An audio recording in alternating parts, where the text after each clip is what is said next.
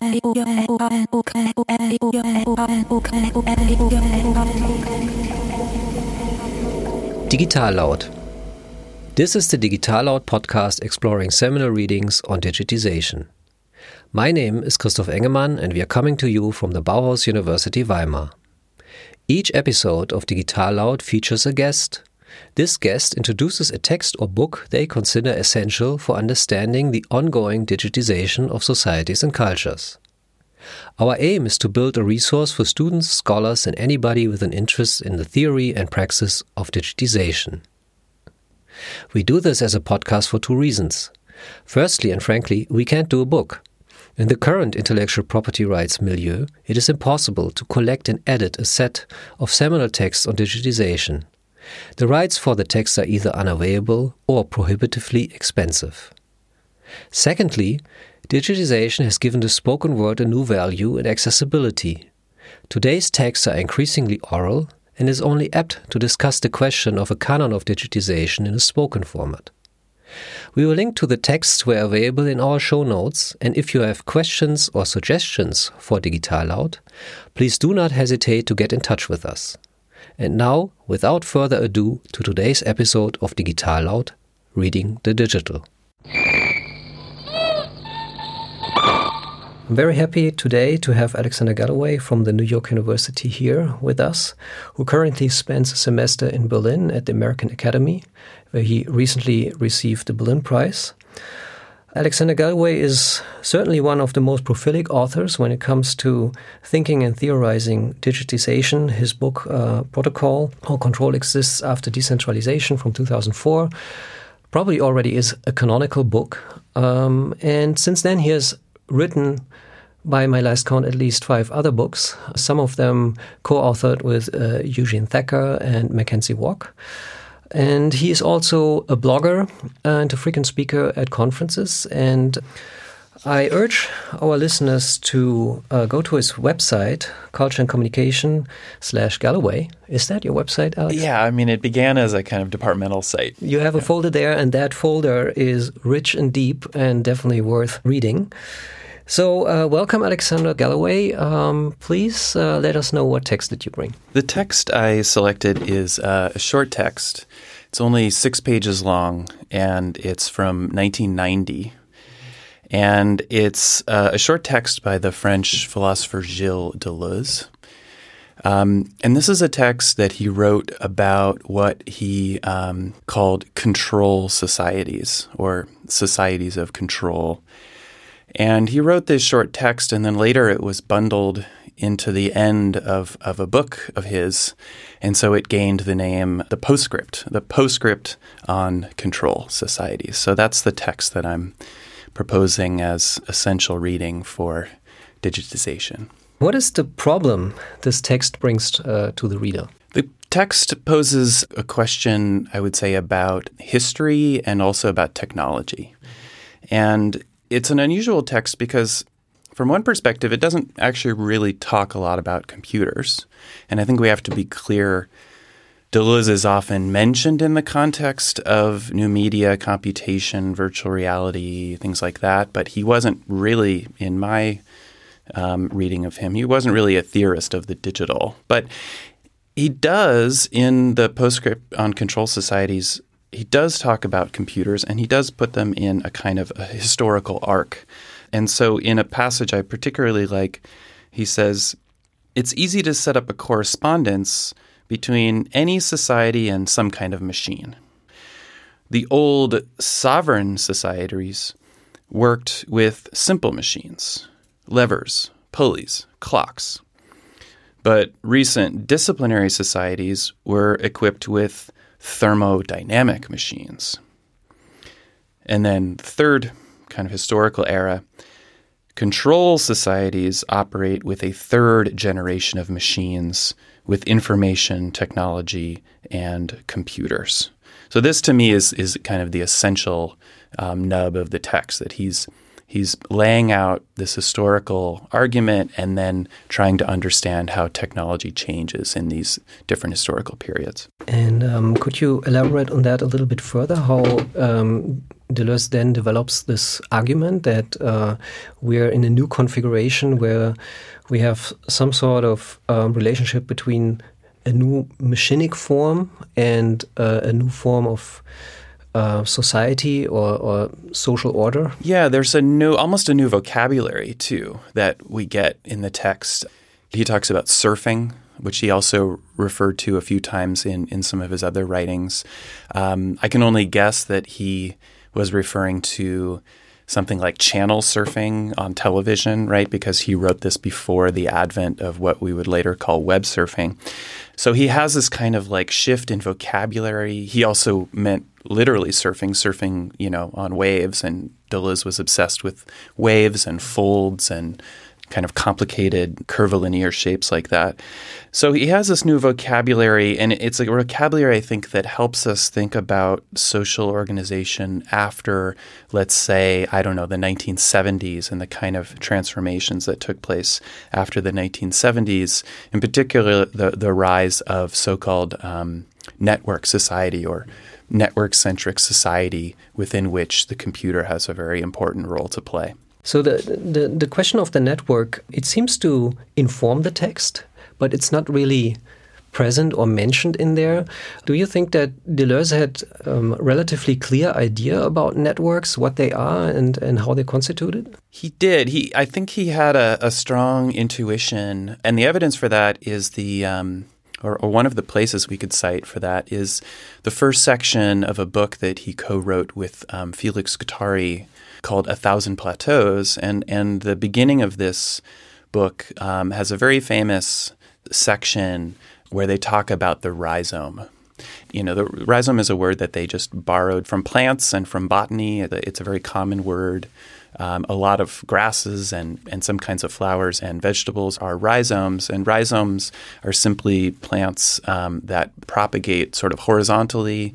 They propagate through asexual reproduction rather than kind of sexual or bilateral reproduction. And so Deleuze and Guattari were sort of captured by this new structure that didn't seem to need, it didn't seem to need a cogito. It didn't seem to need a sovereign or a king or a patriarch or a centralized power. It could sort of propagate horizontally. It was alive. It had a kind of vitality to it. And so I think that there's this sort of intuition they had that Deleuze was really trying to seek out in various places around how to have structures that are kind of new and interesting and then don't lapse back to the old forms of hierarchy. With the idea of the rhizome, there is also a kind of like a hope of subversion, the possibility of not only a different, but for the lack of a better word, better organization or better form of relating, right? And this text seems to be quite pessimistic. I agree. This text was written in 1990, and we should remember this was at the very end of Deleuze's life. He died in 1995. And I'll also note, just kind of on a stylistic point, the text is very different from a lot of Deleuze. It reads differently. It has a different feeling to it. It has a different kind of shape. It's explicitly social and political. Deleuze was obsessed with political questions, but he didn't often write in the form of a manifesto, and this text really feels like a manifesto. Sometimes I even sort of jokingly refer to it as the manifesto on control societies. But you're absolutely right. This is a philosopher who's looking at the world around him, and he doesn't think that things are necessarily getting better, right? He uses phrases like the harshest confinement. He even mentions what he calls a new monster.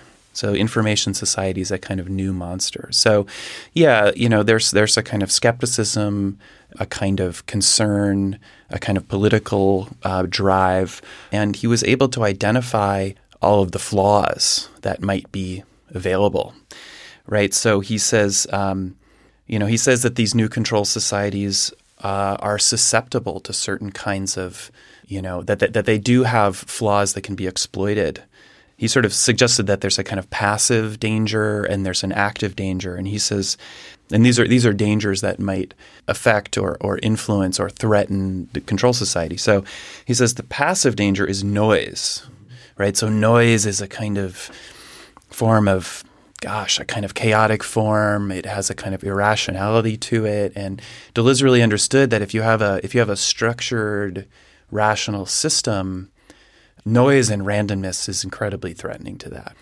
And then the second part of the thought, he says, if the passive danger is noise, he says the active danger is piracy and viral contamination. And I particularly like this because he really understood, even in 1990, and we could say perhaps anticipated a lot of the kind of net politics that would come out in the next 10 or 20 years. Things like file sharing, right? Questions of piracy around the ease in which digital objects can be transferred through networks. Or with this notion of viral contamination, I think he also kind of anticipated a new phase where whether that's biological viruses and when we have new forms of epidemics or simply the phenomena of something going viral, right? Like the viral contagion, the contagious quality of digital media as well. With the politics of the digital you mentioned, there is one element what I think is missing in this text, and that is statehood.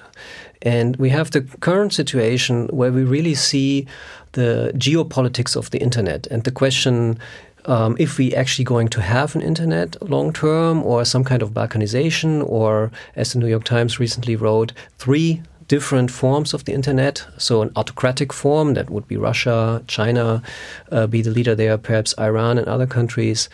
We have a very liberal US bloc and probably some form of a regulated European bloc. And a lot of the discussion going on in the recent years is basically the geopolitical exploitation of these forms of viral contagion, through things like fake news, memes, in all kinds of ways that influence basically how people act and participate in the public sphere, for lack of a better word.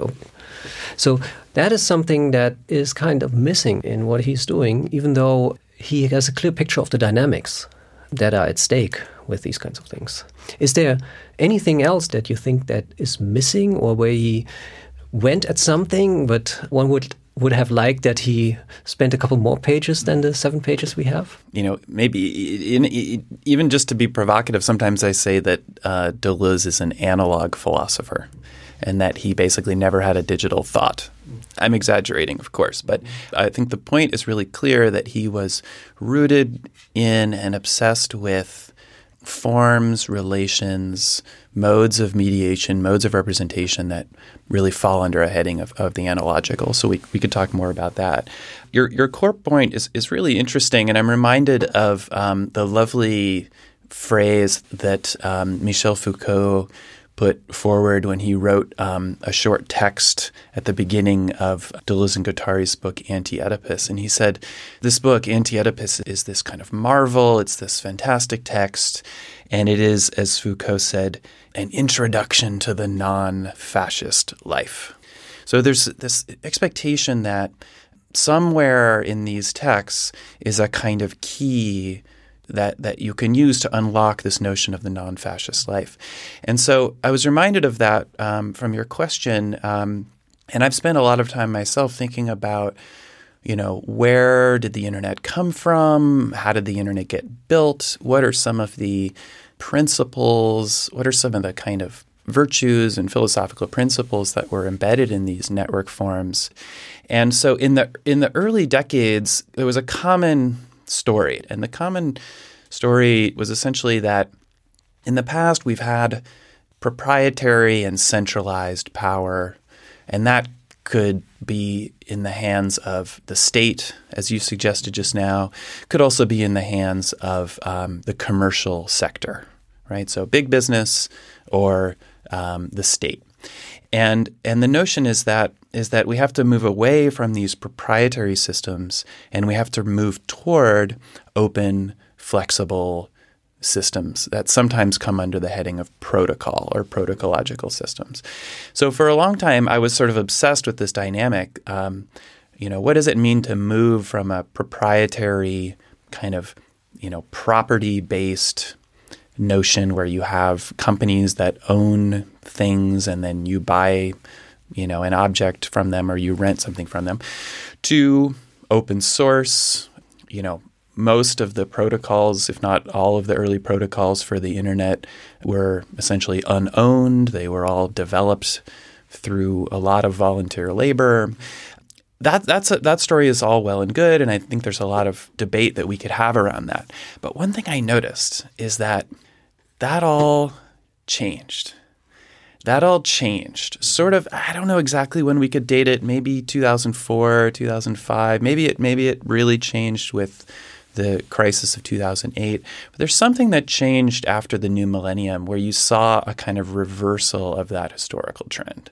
So instead of things moving from kind of proprietary systems to open systems, you saw a kind of reversal. And I think you're exactly right. The internet that we have today is really, it's a very classical space in many ways. It's a space where you have centralized, hierarchical, powerful organizations that exert control over what is essentially a network infrastructure. So it's an interesting kind of inversion, historical inversion. Without following up too much on that, but I think it's an interesting observation. It's probably right around the turn of the millennium that all the hope that open source still carried with it sort of evaporated, where open source became the basis for what we now call platforms. And Google was probably the first actor that did that. And they showed that you can build a competitive company using this kind of software, and it allows you a competitive advantage that is cheap hardware. And I think that's what is an important part of platforms, that the reliability issues of cheap hardware can be abstracted away with software, and that's what Linux helped.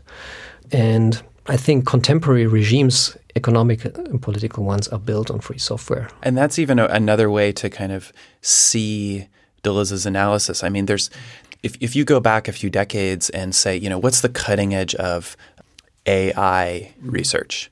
Well, it's probably going to be a big supercomputer somewhere at a university trying to, crank through decisions as fast as possible, right? So it's quite literally a kind of much more centralized model. Mm-hmm. Fast forward, and the architecture of it is completely different. As you say, you're more likely to see, these kind of massively parallel systems where you'd have, dozens and dozens of Linux machines that are all relatively small, relatively inexpensive, but they're all wired up in parallel, and so it's a very different configuration.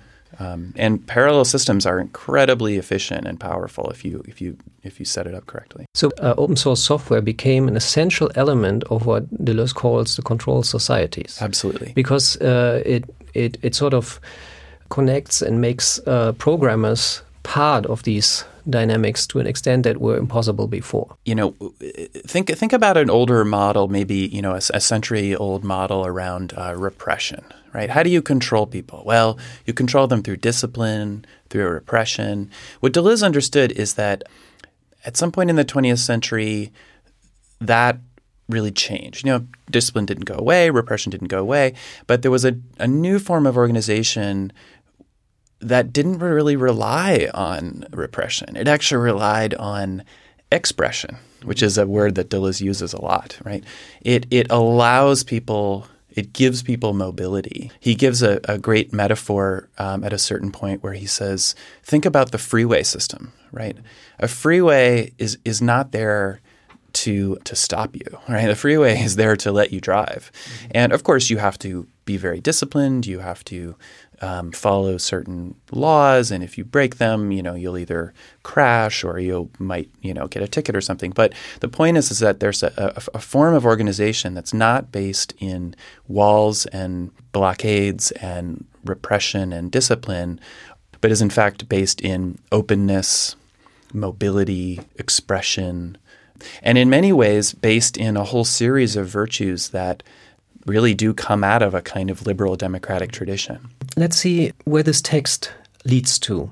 Is there anything sort of like in your own thought that you could attribute to reading this text? Is there, something that you actually probably remember when that happened? And following up on that, what is the next text one should read after this one?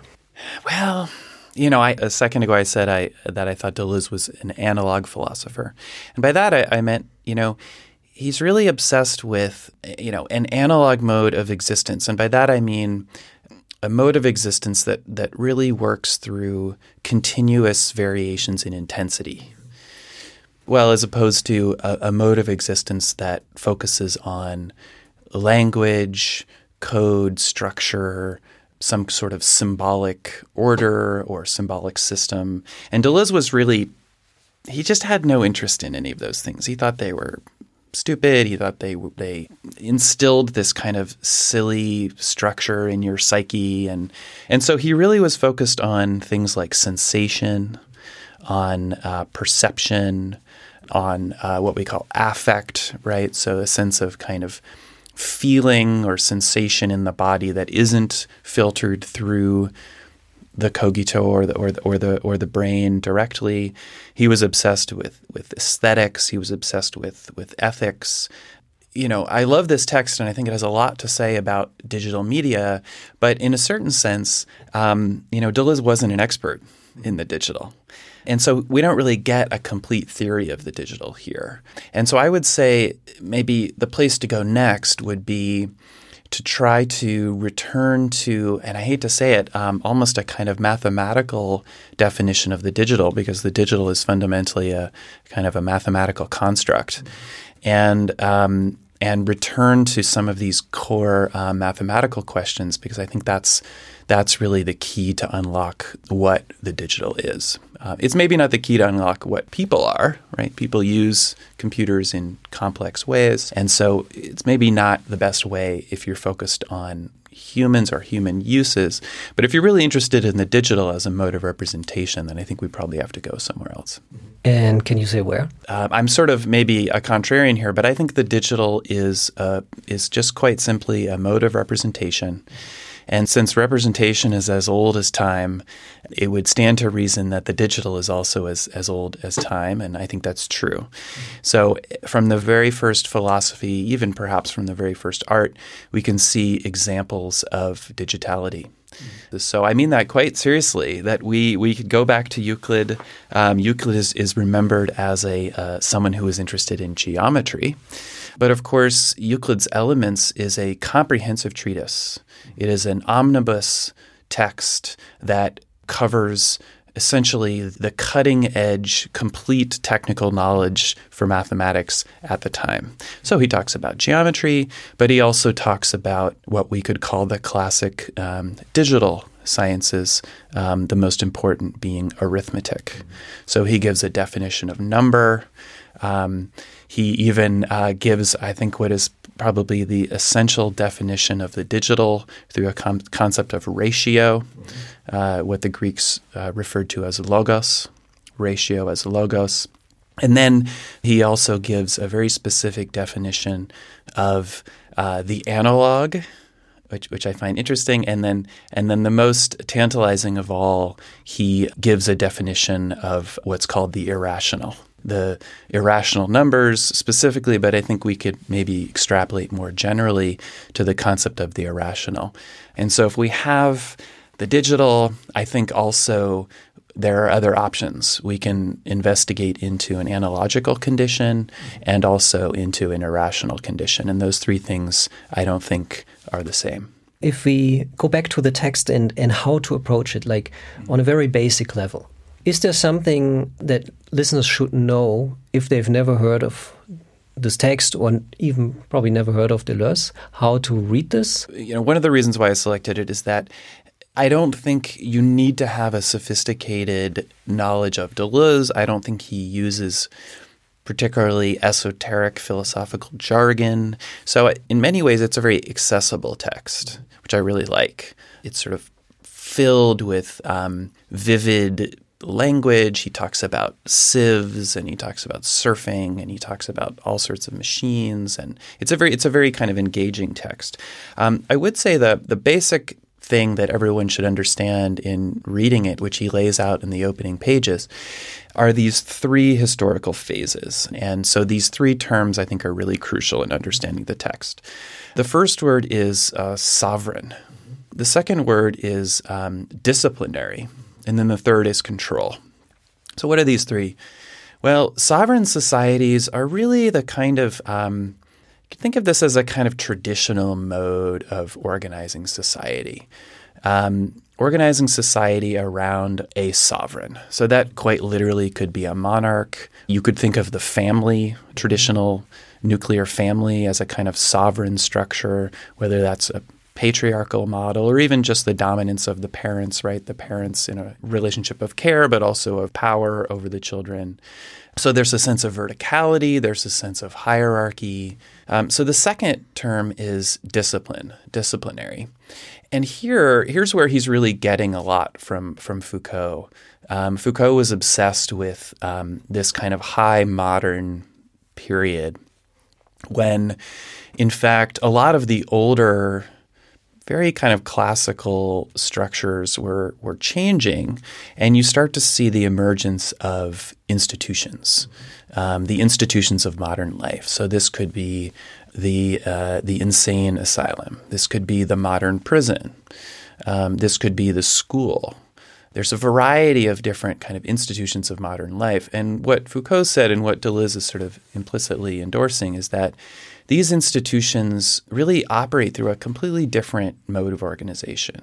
They operate through a kind of disciplinary mode where the people in these institutions sort of internalize all of the codes and expectations, and you might not have somebody kind of lording over you and whipping you or compelling you to do something.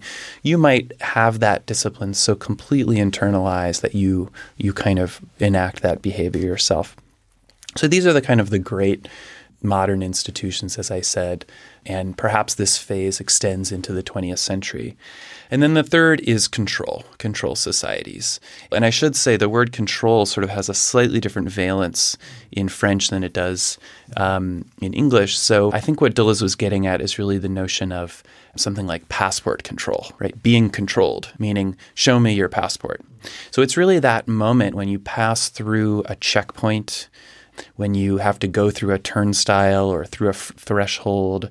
And so it's these moments of flow that are modulated and checked. And people hear the word control and they think, oh, mind control or state control or something like that. And that's maybe in the background, but it's really a form of control based on openness, connectivity.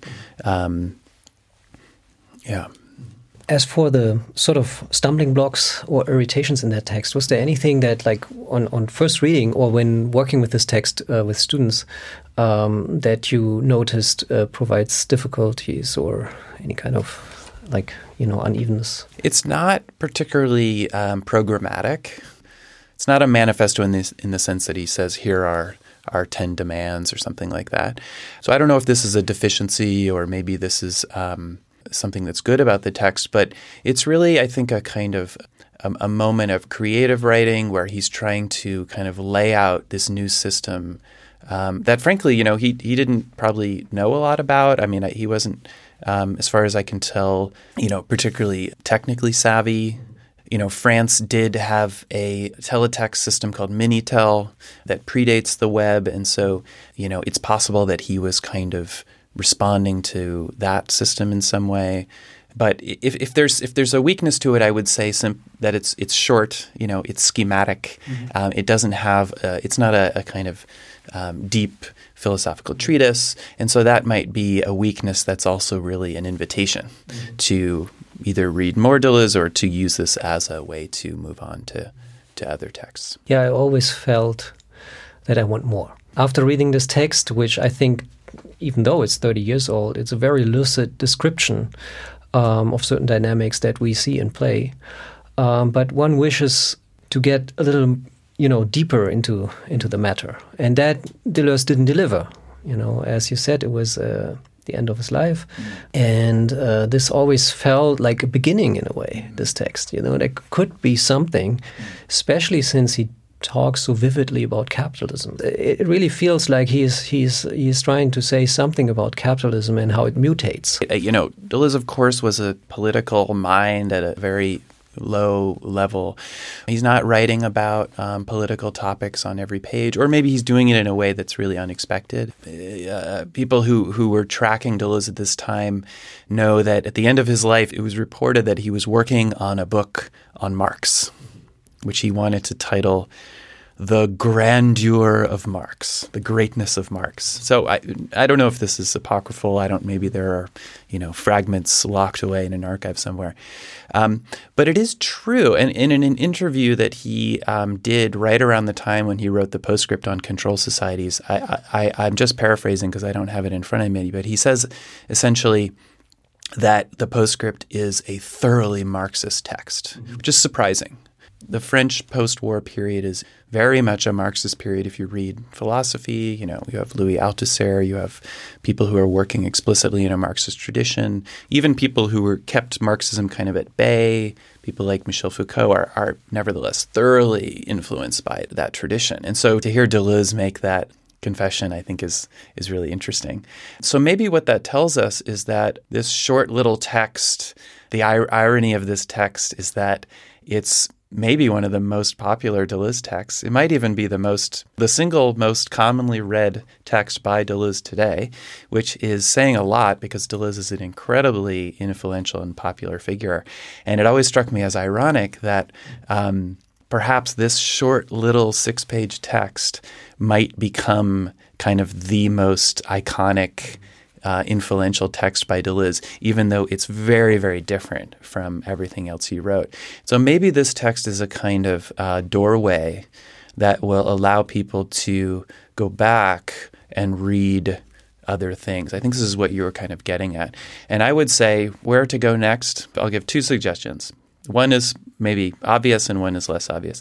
The first suggestion, the obvious one, is if you think you're going to be stranded on a desert island, bring a book called 1,000 Plateaus. It's a very long book. It's a very sophisticated book. It's an incredibly creative book. It's a book that travels all around the world. It travels all through time, and not back to the ancient Greeks. I mean, literally all through time to a kind of primitive prehistory all the way up to the present. So I would suggest that. It's a book that covers pretty much every topic under the sun, from art to politics, to psychoanalysis and Freud, to warfare, to metallurgy, to romantic music. There's a lot in that book. The other recommendation I would give, whenever someone says, what's the first book by Deleuze, this is always what I recommend, because you don't have to know anything about Deleuze, you don't have to know anything about philosophy, and you can still enjoy this book, which is this book on the painter Francis Bacon, which he wrote in the 1980s during what really was a kind of aesthetic period for Deleuze. He was always interested in aesthetics, but in the 80s, he spent a series of years pretty much devoted exclusively to aesthetics. And he wrote these 2 incredibly powerful and influential books on cinema 1 and 2. He wrote about the Baroque. He wrote this book about painting, this book about Francis Bacon. And it's an excellent book. It's not particularly long. And if you know anything about Francis Bacon, it's an easy way to kind of get into his thought. And the coda here is that the book on Francis Bacon also has an excellent series of observations where Deleuze defines the analog and the digital.